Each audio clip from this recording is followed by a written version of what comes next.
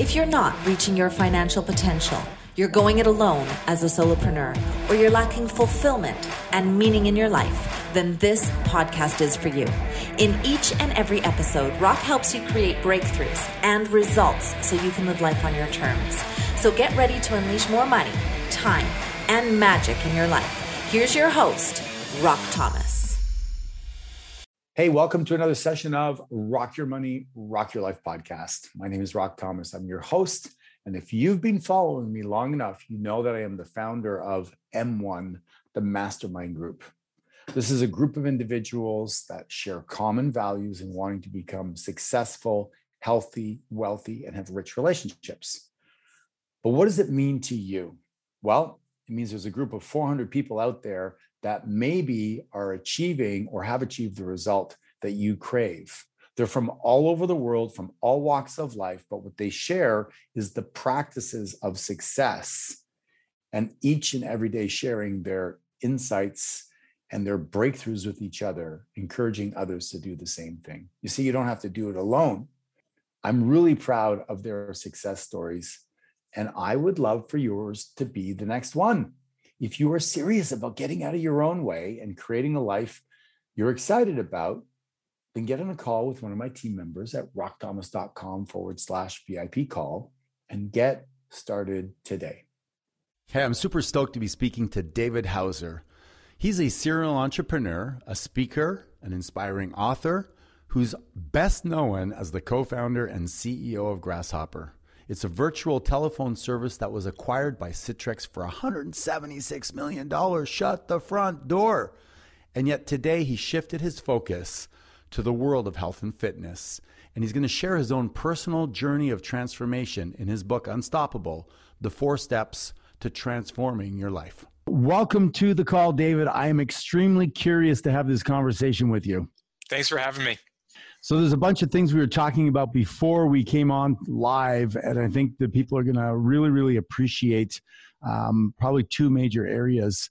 The shift that you have in careers, the shift that you have in relationships, the shift you have in your physical body, or things that sometimes people never really get to experience at the level they want to. But before we do that, let's give people a brief history where you came from, what your experience is career-wise, and we'll dive into it. Fair enough? Sure. Yeah, absolutely. So for the longest time, people knew me as the guy who built Grasshopper, and we'll talk about that.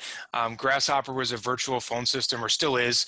I'm just no longer involved. A virtual phone system for entrepreneurs. So press 1 for sales, 2 for support, on-hold music transferring, all that just totally virtual, right? So you didn't have to have a voice over IP phone in your office. You could use your cell phone or a landline, whatever.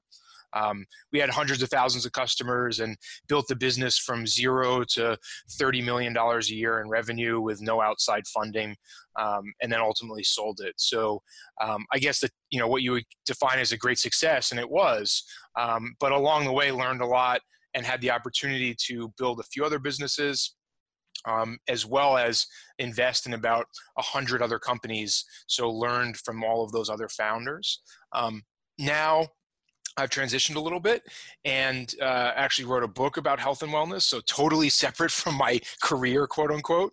But it's been a transformation in my life, and also working with a new company that's kind of in a similar space called Superfat, which is a high-fat nut butter snack product that we're super happy with.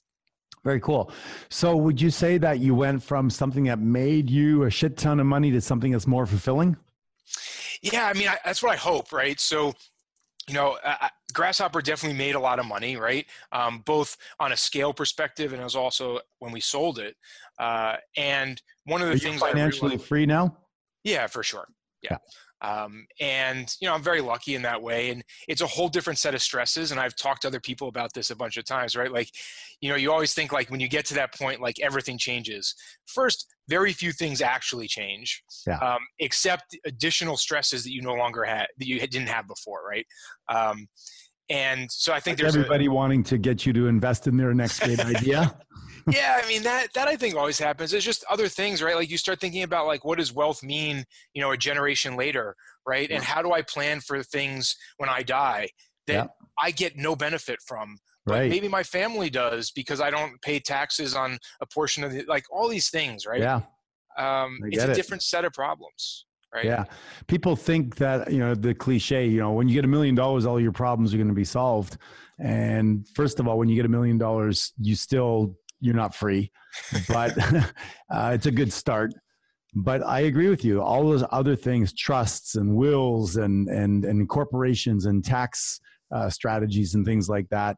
And now you've got bigger decisions and there's bigger implications. So I'm glad you referenced that, because a lot of times people, they think that the grass is greener on the other side where there's a lot of money, but the challenges are just different, right? Yeah, it's a different set of problems. And like all the data I've looked at and studies about happiness, right, and especially in happiness as it relates to money, there's over a certain amount, it no longer matters. And like you said, it actually causes more problems, right? Yeah. And I think it's what everyone strives for is the not wanting to worry, right? Like not living paycheck to paycheck, wanting to know that like, if I make a mistake or I take a risk or I try something, that I have a long enough time horizon that it's okay. Yeah. Right. That's what we want, is that safety.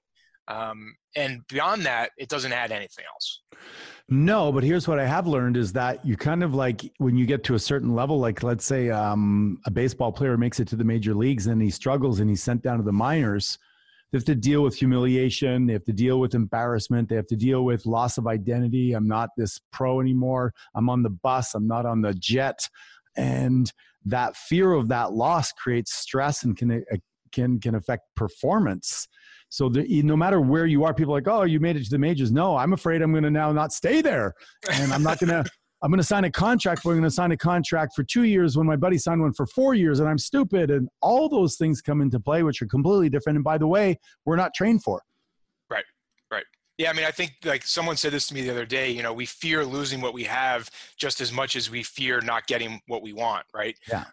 And they're both very powerful motivators that are negative. What was that experience like for you in selling your shares of the company when that was if it's creating 30 million, you got a multiple of that. That's a lot of dollars. How did you navigate that, having never done that before? Yeah, I really looked to people that had done it. I went to my network and said, like, tell me the positives and negatives. Tell me what I need to look out for. And I heard two major things throughout those calls.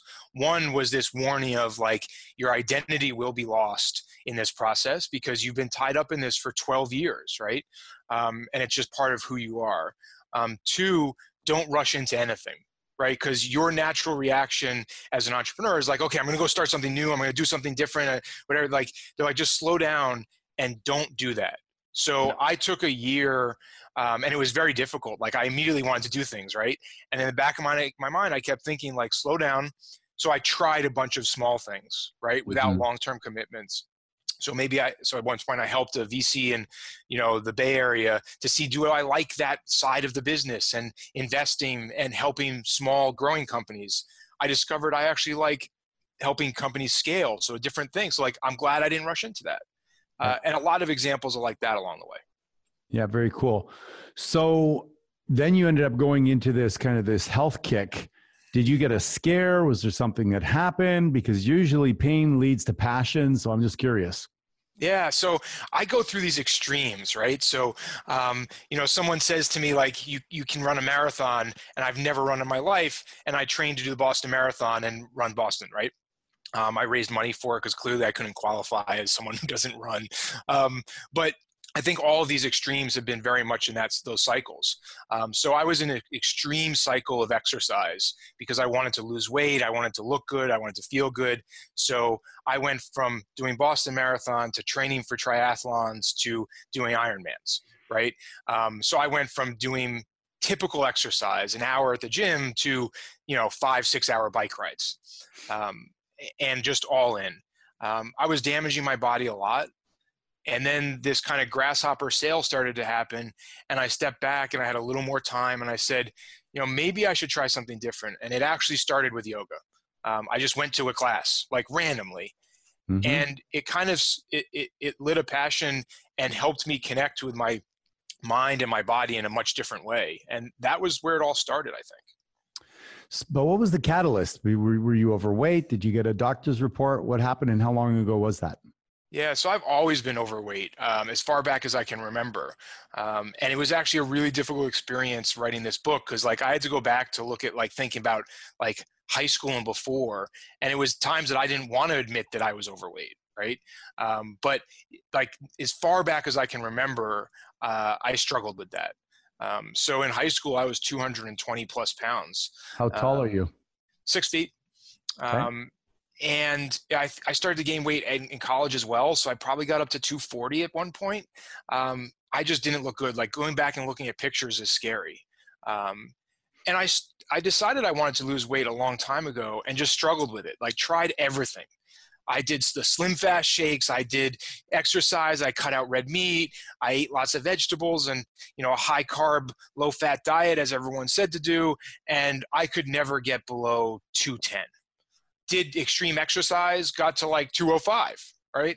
That's like, I'm like 5 pounds. I put in so much effort. Like what's going on, right? But when I did, so I've now lost more than 40 pounds. I got down to about 177, 178 or so.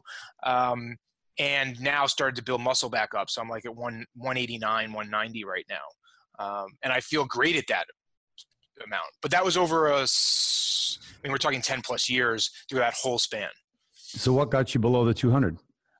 Two things. One, cutting out all of the extreme exercise. So I went from doing crazy amounts of stuff to more moderate amounts of things, practicing yoga 6 days a week, a very active type. So, this is vinyasa flow in a heated room, and then changing my diet. I cut out all carbohydrates initially, including vegetables, and then added vegetables back in over time. So, a typical well-formulated ketogenic diet, which I think a lot of people don't understand. Well-formulated ketogenic diets actually include vegetables once you're in ketosis and things like that. People think of it as just eating lots of meat. That's not what it is at all, actually. So you're not vegan or anything? So so it's like, just like anything else, I tried it, right? I did vegan for 6 months, and I lost a little bit of weight, but my biggest challenge was I always felt hungry.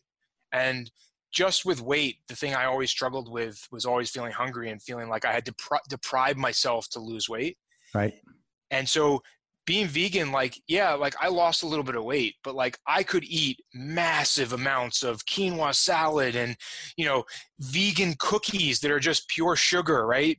And things that were not healthy for me, but were easy because they were vegan. Right. So I didn't feel good. And that changed when I started eating more fat, right? Like I fast every day now. And if I travel, I just don't eat, like just because I'm busy doing something and there's no reason to eat. So don't eat. Yeah. And when you eat a balanced diet, your hunger pangs are virtually non-existent. Yeah. A little bit of water, a little bit of juice here or there, fresh juice. I get it. I'm I guess pescatarian, you'd call it. Yep. A little bit of fish, mostly vegan, and I've actually gained some weight.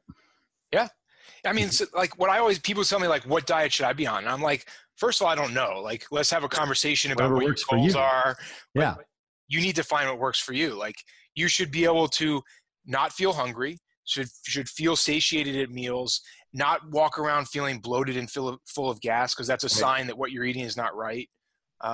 All of those things, and then find what works for you and do it. Mm-hmm. Yeah, 100%. So now you've sold this company, help people scale companies. Give me a description of your identity. Who is David? Yeah, this was a big change for me, actually. So like I said before, I was the grasshopper guy for years. I had to shift my identity to understanding that I'm an entrepreneur and I build things, not just grasshopper. Also being a father now. Like that was a change. I didn't have kids when I was building Grasshopper. So a lot more of my time and thought is put into like, how do I build great kids or help them succeed, right? And set them up for success. And then that factors into wealth too, right? Like I don't want them to have the money I have outside of health and security, right? So like there's all of these additional things that go into being a father now, right? So as a successful entrepreneur, a lot of people I think they work their life in stages. It's a lot of if then, right? If I make $1 million, then I'll be free. If I get married, then I won't have to be alone. When I have kids, then I'll finally be fulfilled. So talk to me a little bit about some of those stages. So you were coming up as an entrepreneur, then you kind of got this massive success with Grasshopper. You worked 100 hours a week. You beat the shit out of your body, treated yourself like shit, no self-care. And then you start to realize that probably wasn't working. Then what happened? You sold it, so talk us a little bit through that, because I think you've had some waves in your life. How old are you now? So I'm 37 now. I have to think about it for a second because I don't really think about age that much. Right. And people ask me, I'm like, I don't know. Like, let me think for a second. Yeah, I mean, I think there's been a lot of ways. I think the first one of that actually came way earlier than selling, which was like, I was on this path where I felt like I lived in the city. I had to move out to the suburbs and buy a big house. Like, to me, that was the first realization that I'm on that path of like, I feel like I need to do this because it's the thing to do. Right. Keep up with the Joneses. Yeah. Yeah. And I quickly realized I wasn't happy, right? Like, I loved being in the city. I grew up in the city. I didn't want to be in the suburbs, even though it was closer to the office, right? So I started to think to myself, like, how do I make less of those mistakes, right? And I think the right filter for that is like this idea of like, hell yes, like in the mornings, like, do I wake up ready to go in the mornings with an absolute yes? And like, I want to make more and more decisions like that. So more recently, an example, we decided to move to Austin, me and our whole family, right? However, right now I'm back in Las Vegas, right? So we decided at a moment's notice, like, we're going to try it. We want to do something new. It's healthy for new things to happen and change. Let's do it. 6 months in, we decided this is not the right place for us and our family. So we made the move just as quickly back. Right? Rather than sticking it out and saying, well, it's the right thing to do. It's a better community. All of these things that people tell you and you should feel. We did what we felt was best. Right? Yeah. Yeah. That's an interesting concept. I think one of the things that, we help people with is getting really, really clear on what's important to them. Because most people actually don't spend a lot of time really crystallizing the vision for their life. They kind of end up falling into something. It works. They build a business. They're excited. It pays the bills. And all of a sudden, oops, they get pregnant. They got to buy a house. They got bills. They're on the treadmill and they're caught. So now that you're at this stage where you have actually something that most people want, which is a level of choice based on your financial success. So with that, tell us about some of the choices you've made. You chose to go into what we call your health and vitality garden and improve that. You've got some rituals around that. Is that fair to say? Yeah, for sure. That was a personal choice, like internal, right? Like something for me. But what I've started to think about much more now is like externally, like, how am I perceived and how can I help others, right? Like, what is my legacy from a long-term perspective? And what I really want, and I've only recently realized this, is to, one, be able to give back to others. Right. So, and that doesn't mean like charity. Like, we can all say like, I donate to charity. Like, I want to empower others with the things I've done and learned. Right. And then two, like, I want our nation and our world to be healthier, because it is really disappointing to go around and see what's happening. Right. Like, I struggled with my weight, and there are people that struggled far more than I have, and it's not their fault. Right. Like, they're set up in a system that is stacked against them. Right. And if I can help contribute to fixing that over the long term, like, that's what I want to be.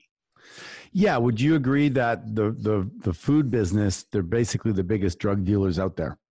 For sure. And they know how to do this. They know how to make highly addictive foods that have no concept of health or longevity, will sell a lot and make you buy more of it. Right. Yeah. There's these really nice grocery stores you can go to that import beautiful foods from Europe, and they're the type of food that you maybe have to come from those parts of the world to know about them. Or you can go to the basic big grocery store and not go around the perimeter, go down the other aisles, and you're eating shit and junk and box stuff. The argument goes that the person that's running the store wants to make a profit. Does he want to carry prunes from Poland that might go bad in 2 days? or does he want a box of Twinkies where the profit is 4 times what the prunes are? And we know the answer to that question. And therefore, they're not concerned about the well-being of their customer. They're concerned about the profit margins, and it goes all the way up to the big Fortune 500 companies, right? Yeah, for sure. Like I less blame the grocery store because, like, you know, they're in the business of distributing products, right? Yeah. But now that I've been in the food business, for good or for bad, I see how that distribution network works, and it starts at the top. It doesn't start at the grocery store. They have some control, right? But like the Twinkie example is perfect, right? Like not only does it last forever and the profit margins are high, but it's highly addictive, right? Right. So that means that I'll keep coming back and buying that highly addictive junk rather than the apple, which doesn't have the same addictive tendencies, right? Right. And the large food manufacturers know this, and they use that against us. And agreed 100%. We live in a society of convenience because we're all so busy looking at the social media, et cetera, that we're like, okay, go and, you know, eat an apple and be on the phone and in the car. It's not practical. I could jam a Twinkies in there. Nobody will hear me chewing. There's so many reasons why convenience-wise it's easier to eat crap than it is to eat a salad. I eat a lot of salads. It takes time to make it, and it takes time to eat it. Yep. Yeah, which is part of why it's good, right? Like it slows you down. It should take you time to eat. I know. Like all of those things, you know, but being a father now, like I have 3 kids. It is very interesting to see what the food companies do to our children earlier and earlier to addict them to these items, right? Yes. Like if you go back and look at even baby formula today, baby formula is made up of 50% sugar. Right. Which is higher than breast milk. It is a cheap ingredient to put in. And somehow they get this approved as the thing to feed our kids. Right. But we're starting our kids at the earliest age on a formula of 50% sugar. That means that as soon as they start consuming foods, they want that again. Yeah. Right? Yeah, and then we reinforce it in school. Right. Schools just reinforce it again. Yeah, you know, you say that. I hired a nanny, and she would take the carrots and potatoes and boil them and mash them, and we would feed natural to our kids for that reason. So I appreciate that you have some awareness around that. So you have an incredibly likable personality, and you and I have just met on this call, but I can tell by the tonality of your voice and the way we're having a conversation that one of your superpowers, I would call it, is that people feel incredibly comfortable with you. How has that affected your success? Yeah, so it's interesting. Like these types of conversations I'm really good at, but I'm actually naturally an introvert, right? So I prefer to not be in a public setting and not be in like a conversation like this. So if you see me on a regular basis, like in going to yoga, like I'm much more to myself, right? I've learned how to project and change and do those things, but it's not my natural tendency. But it has been very much part of my success, right? And I learned that early on, that as an entrepreneur, you have to be externally selling, you have to be engaging with people. And so part of that was learning how to have conversations, how to listen, how to make eye contact, how to engage with someone else, because I'm not naturally that person. So it took learning. So there's a lot of people that think, you know, oh, well, easy for him. And maybe you could have been at one point in time classified, I don't know, don't take this the wrong way, but like an engineer geek that created a system. And if you're introverted, you know, you hiding away Elon Muskish in the background, then all of a sudden, boom, create this product. And now it's kind of cool to be a bit of a engineer geek these days, right? They're taking over. But how did you get conscious of the fact that you needed to work on the skill of being a little bit more relatable with people? Yeah, so it became really apparent when I joined an organization called EO, Entrepreneurs Organization, and I started to move myself into a leadership position, and clearly I had to do that. So going to an event where we brought in 100, 150 people, like I had to engage with people. So it was like a forced kind of exercise. And as part of that, I first got comfortable with it and then learned more, because like being in the room, people expected that to happen. I was the president of the Boston chapter. So like, it was just an expectation. Within my company, I could hide, right? Like I could have someone else do the thing and stand up. I could I could kind of back off when I wanted. When it wasn't my company, I didn't have that option. So what do you think, if you were to recall, and I'm putting you on the spot, what are some of the ways that you looked at yourself, I'm an introvert, and then shifted to I'm a leader, to I'm an influencer, to I need to be somebody that communicates effectively? How did you go from I am this, acquire the tool, to now I am that? Because that is really what personal growth is about, is saying, hey, you know what, where can I go? I am somebody, let's say, that has $1 million in my bank account, but I only have an Interact card that allows me to access $1,000. What's the point? We all have, the proverbial potential, but how do you lean into it consciously, and how did you make that conscious shift? Yeah. For me, it was always just about doing something towards that goal, right? So one little step again and again and again. So lots of little steps adding up over time, but I just had to do something towards it, right? So if the first event, it was engaging with one person, right? Then I started to say, okay, well, that wasn't that bad, right? Like I engaged with them, we had a conversation, and it added some value to both of our lives. Like that was good, right? Let me do that with 2 people, right? And then kind of building and building and building over time. I always look at everything as just doing something towards progress each time. I love it. Progress is a beautiful word. So you talk about giving back and not just writing a check, but empowering people. And when you get to a point of success, how much more fulfilling is it for you to help other people versus you having your own success? Yeah, so I've realized that it's probably the most fulfilling thing to help other people. When I was younger and building a business, like the goal is all personal, right? Like, how can I be the best? How can I get the most money? How can I, right? Now I think that's changed a lot. And I still strive for personal success, but for me, personal success means optimization over time. Like, how can I be a little bit better tomorrow than I am today? That's how I measure my success to now. But giving back to others, to me, the word empowering is so important, right? Because that's the difference between giving something to someone and giving them the tools that they actually need, right? And that, to me, I think is the most fulfilling thing. And if I can do that in life, that's where I get most happiness from. Have there been some books that have contributed to your success that you're like, wow, that one really was fundamental for me? Yeah. So I break it into two categories, right? So like when I was building a business, things like Good to Great and some of the Jim Collins work, like very much shaped my beliefs around core values and core purpose, which I think has led to my path today, right? It started in business, like understanding what do core values mean. And then I've developed them for myself personally and things like that. So books like that, I think, had a tremendous impact. I spent a lot of time reading things like that when I was building the business. I then shifted and started to step back and say, like, how do I learn about the place I am in, the world I am in, right? And not from a history perspective, but like at a higher level, like what does it mean to be here and things like that. So I really loved Sapiens. It's a great, like even I don't agree with all of the pieces in Sapiens, right? But it's a very mind-opening book for a lot of people. For me, it was. The Evolution of Everything by Matt Ridley.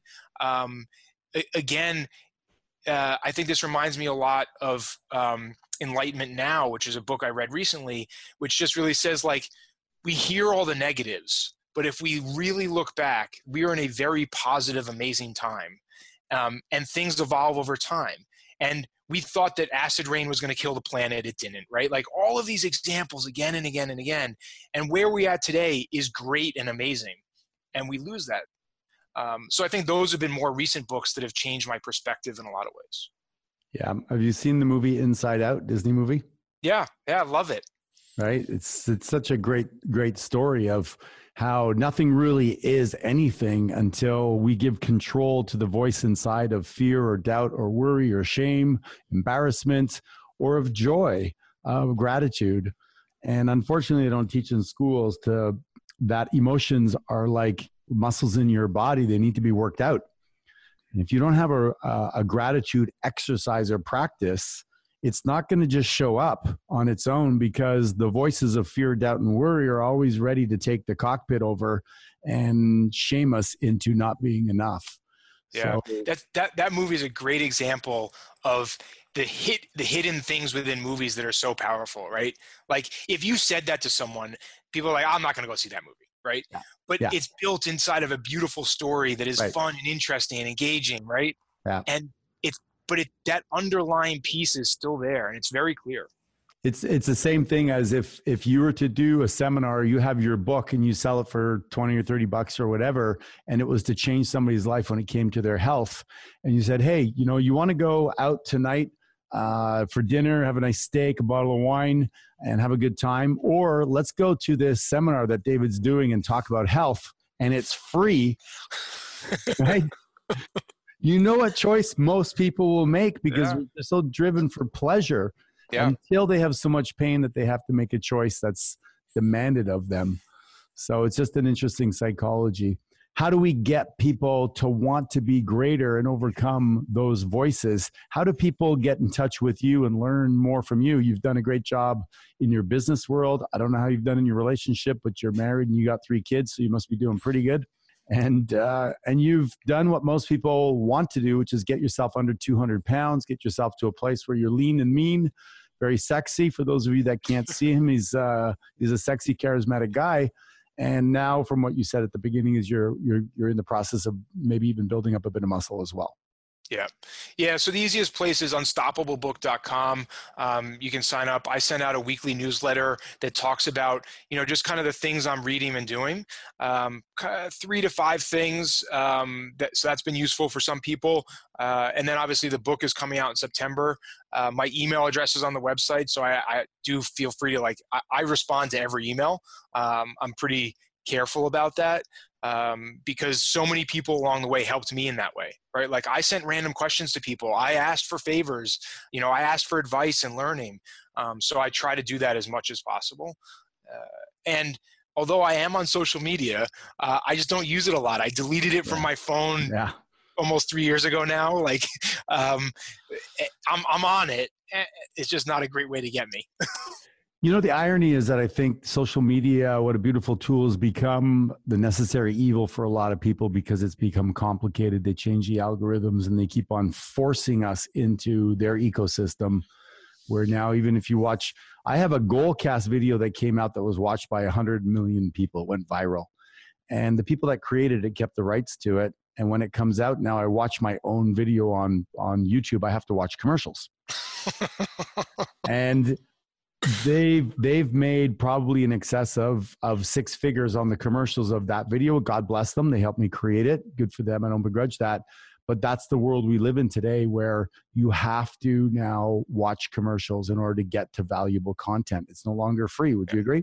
Yeah, for sure. And I think a lot of our attention has been stolen away by these platforms because they've created such bite-sized things that we just consume it again and again and again. And, for me, the reason I deleted it from my phone is I felt like any free moment, the thing we all do is scroll and look, right? And what we really need more of is free moments in our life to think, right? Yes. What I want to create more of is those shower moments, where I'm distracted and not doing something, right? And I think, oh, that's a great idea. Oh, I can fix this, right? And if all of my free moments are taken up by scrolling, all that's gone. My showers have become 15 minutes long, I think, for that reason, because I have that sanctuary with myself. I practice my talks. I meditate. I ruminate. I imagine. I dream. And I'm like, this is really great. And occasionally it happens on a plane as well if I'm not, distracted. But I really, really get what you mean. Hey, listen, really great chatting with you. Final words of wisdom for people that are either entrepreneurs or looking to make a shift with their diet, because you seem to have hit the home run in both of those arenas. Yeah, I think it's really just making small bits of progress again and again and again. The tiny things add up over time, and just making one step forward is all that has to happen. That's amazing. David, thank you so much for sharing with the community. Let me remind the I Am community that the words that follow I Am follow you. So describe yourself with intention and purpose. Make the words very strong because words create your world. So you want to come up with ones that move you emotionally, like I'm gifted, guided, grateful, powerful, passionate, playful, or something that resonates with you and lights you up. And I guess for you, David, now that you are no longer overweight, how would you describe yourself physically? Yeah, so this is a difficult one. I hope to describe myself more clearly in the future, as a fit, healthy person. But I still struggle with that on a daily basis. And, small changes, I'm like, I don't love this. It's hard. It's very hard.